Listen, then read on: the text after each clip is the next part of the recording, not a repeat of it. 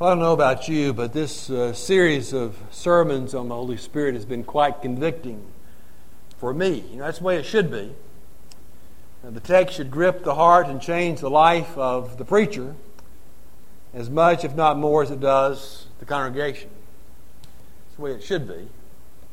In reality, it's not always the way it is. But this series of sermons has been quite convicting to me.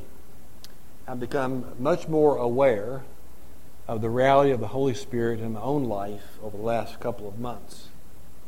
I've become, I think, much more sensitive to the reality of the Holy Spirit in my life. What Jesus said back in John 14 rings in my ears when He said, "I will ask the Father, and He will send you another helper. That helper, the Holy Spirit," Jesus said, "will be with you and will be in you forever." I've had to ask myself, just how much do I rely on the Holy Spirit? How much do I realize that the Holy Spirit really is with me? How aware am I on a daily basis that the Holy Spirit is in me? And then the more pressing questions come, like, what difference does that make in my life? How does that change the way that I live every day? Do I really live like I know and understand the Holy Spirit is with me and in me? I'm aware of that in my relationship with my wife. I realize there are times when the way I relate to her, the way I speak to her, or the concern that I show for her does not reflect the reality of the Holy Spirit in my life. I find that in my relationship sometimes with you. I have to stop and ask myself sometimes, was what I did in that situation or what I said to that person reflective of the Holy Spirit in me, or was it reflective of my own flesh? Had recently to call someone and apologize because I realized that what I had said and how I had said it was not so much of the Holy Spirit as it was of me and of my flesh. I'm becoming more and more aware of how life-changing being filled with the Holy Spirit is. And I'm realizing that a lack of change, when there is a lack of change in my own life, reflects a lack of dependence upon the Holy Spirit. We all need to stop and ask ourselves sometimes, am I living like someone who really is filled with the Holy Spirit? Does my attitude reflect the Holy Spirit in me? Do I give evidence that I'm a Spirit-filled person? Then we need to expand the question to the congregation. Are we a Spirit-filled church? Do our attitudes, the way that we talk to each other, the way that we relate to each other, the way that we treat each other, show that we are truly filled with the Holy Spirit? Through this series of sermons, I'm realizing too many times the answer to those questions in my own life is no. Maybe you're coming to that place too. And if we're coming there together, then we're getting, I think, where God wants us to be. This morning I want us to talk about two things. I want us to talk about blessings and warnings.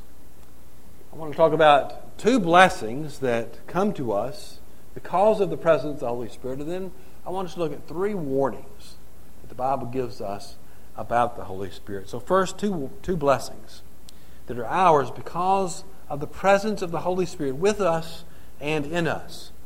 Now there's certainly more than two, because life in the Spirit in itself is a blessing. Do you understand that?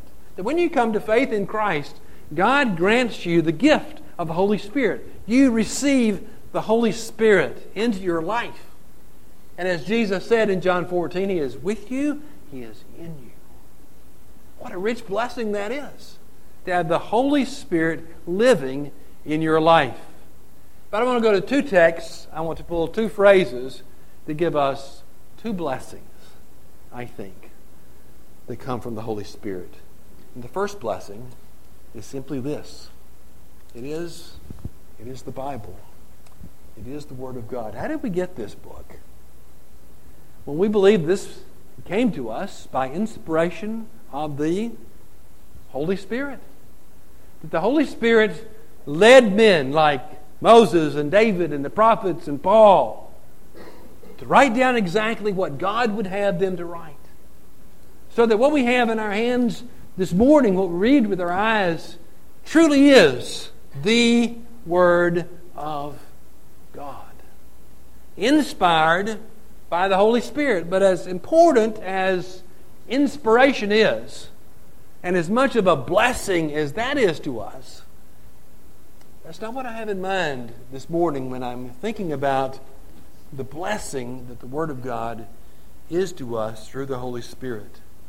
Instead, I have in mind what we read in our text from Ephesians 6 in verse 17, the last verse we read, where Paul refers to the Bible, the Word of God, as the sword of the Spirit. You see, it's not just that we have the Bible by inspiration of the Holy Spirit, but we have the Bible, the Word of God, that is the sword of the Spirit. How does the Bible function as the sword of the Spirit? The Spirit, again, is the agent of sanctification in our lives. That is, the Holy Spirit gives us a desire for holiness. The Holy Spirit enables us to pursue holiness, to achieve holiness in our own lives. And one of the ways He does that is by helping us every day to fight the spiritual battles you and I face. Look, if you're not facing some spiritual battles every day, something's not right. Every believer faces times of tremendous spiritual struggle where we war against the forces of darkness, as Paul says, where we struggle against evil desires, not just within us, but the forces, the powers, the rulers of this darkness. There is a world out there unseen that comes at your soul every day. And just as the Holy Spirit is active trying to drive you and motivate you and lead you to holiness, the evil one is doing everything he can to hinder that, to keep you from desiring God, to keep you from growing in your faith, to keep you from maturing to be everything that God designs for you to be. It is a war. And in our text this morning that we read, Paul says God has given us armor to use, to wear. Spiritual armor. You can't see it. It's spiritual. But He gives us armor to wear. And that armor includes such things as the breastplate of righteousness, the shoes of the gospel of peace, the girdle of truth, the helmet of salvation, and, oh, by the way, the sword of the Spirit. All the other pieces of the armor are defensive. They protect us. They're a shield. They're a breastplate. They're a helmet. They protect us from the onslaughts of the evil one. It is the sword of the Spirit, which, yes, can be defensive, but is the offensive weapon God gives to us to use to fight the spiritual battle, to ward off the evil one, to flee temptation, to cause the evil one to flee from us. It is the Word of God. It is the sword of who? The Spirit. Given to us by the Spirit, and the Spirit enables us to use it effectively. It's what Jesus did, remember? Remember when Jesus was driven out into the wilderness, by the way, by the Holy Spirit, to be tempted by the evil one. Hand-to-hand combat is what He faced. And this word here really refers to a a small 16 to 8-inch sword used by the Roman soldiers. They used in close hand-to-hand combat. The word picture here is that that's the way we fight spiritually. It's hand-to-hand combat, and we have a sword that we're to use to fight against it. Jesus did it. Every time Satan came to him in the wilderness and said, "Do this," what did Jesus say? "It is written." And he would quote from Scripture. It is your greatest tool, because the evil one cannot fight against the truth of God's Word. This is it. And if you want to ward off the evil one, you quote Scripture. You turn to the Bible. If you're tempted to lust, you remember the Bible says, flee immorality. If you're tempted to take something that doesn't belong to you, you remember the Bible says, do not steal. If you're tempted to say something negative about someone else, you remember the Bible says, let no unwholesome word proceed from your mouth. There is not a temptation you face any day for which there is not some reference in Scripture that you can use as the sword of the Spirit to fight it off. What a blessing. God has given us His Word as the sword of the Spirit. The second blessing is that you and I, we're the temple. You realize you're a temple? You're the temple of the Holy Spirit. What an amazing thing. If you turn with me to 1 Corinthians chapter 3.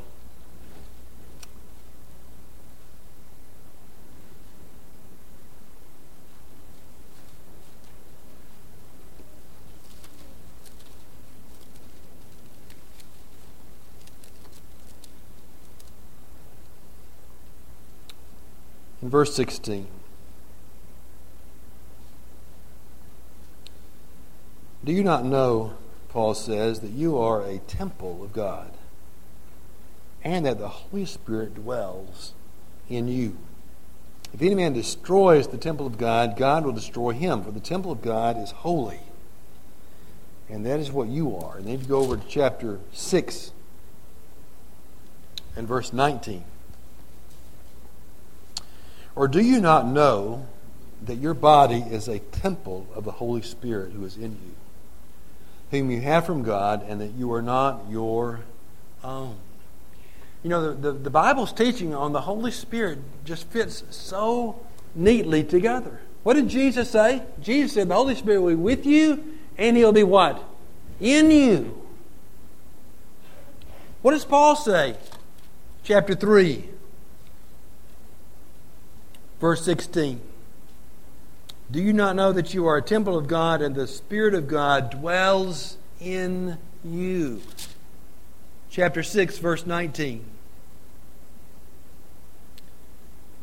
Do you not know that your body is a temple of the Holy Spirit who is in you? The Holy Spirit lives in you. Grasp that this morning.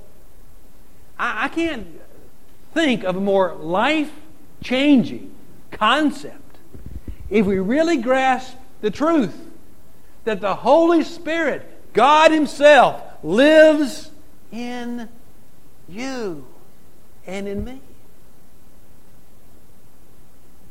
You see, one of the fundamental teachings of the Bible is that we're all created in the image of God.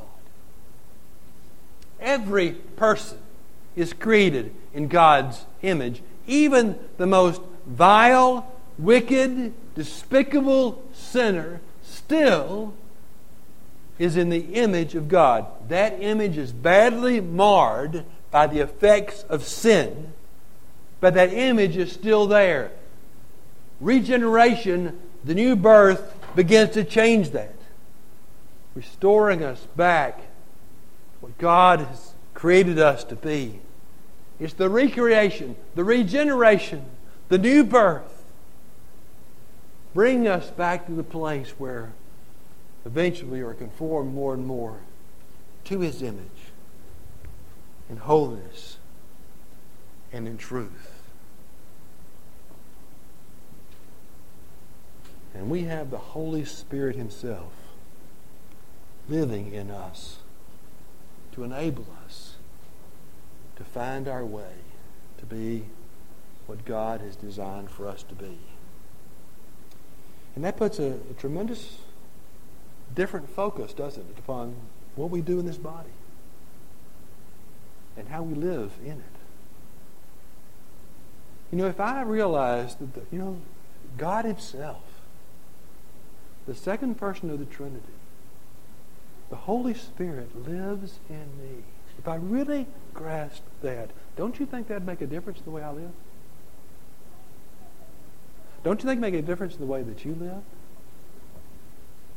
If you look in the 1 Corinthians 6 passage you referred to, Paul ties the fact that you are the temple of the Holy Spirit with the repulsion of sexual sin. Go back up to verse 18. He says, flee immorality. Every other sin that a man commits is outside the body. But the immoral man sins against his own body. And right after that, what does he say? Or do you not know that your body is a temple of the Holy Spirit? That's why sexual sin, that's why adultery, that's why fornication are so despicable. It's because for a believer, those acts are committed with the very temple of the Holy Spirit itself. And so Paul says, flee from it. Run from it. Don't you know that your body is a temple of the Holy Spirit? And the Holy Spirit lives in you. What a rich blessing that is, to know that we have the Holy Spirit living in us. Now, I'm going to make a change this morning right here in the pulpit. That's dangerous to do. I almost did it on Thursday when I put the information for the bulletin in. I almost realized, this is too much. It's too much for one sermon. I'm realizing it's too much for one sermon. I'm going to talk to you next. Let's just be friends here just a moment. I hope we're friends all the time. But let's just talk here just a moment in the sermon. I'm on next Lord's Day. I'm going to talk about this series of sermons and kind of where we're going with it. It's not going to end as I planned on the 19th. So we'll get to the warnings eventually, okay? But there are 3 warnings. I'll tell you what they are. One is, don't blaspheme the Holy Spirit. The other is, don't grieve the Holy Spirit. Another is, don't quench the Holy Spirit. Those probably all desire a little more time than me trying to rush through at the end here this morning. So let's focus on the positive. Let's realize what a blessing it is that God has given to us, His people, the Holy Spirit. It would be blessing enough, wouldn't it, if the Holy Spirit was with us? If we just knew that through God's omnipresence, the Holy Spirit never left us. That every moment of every day we had His presence with us, and we could take comfort in that, consolation in that, encouragement from that. But it's more than that. The Holy Spirit is not just with us, but He is in us. You are the temple. You're a temple of the Holy Spirit. Because the Holy Spirit lives in you.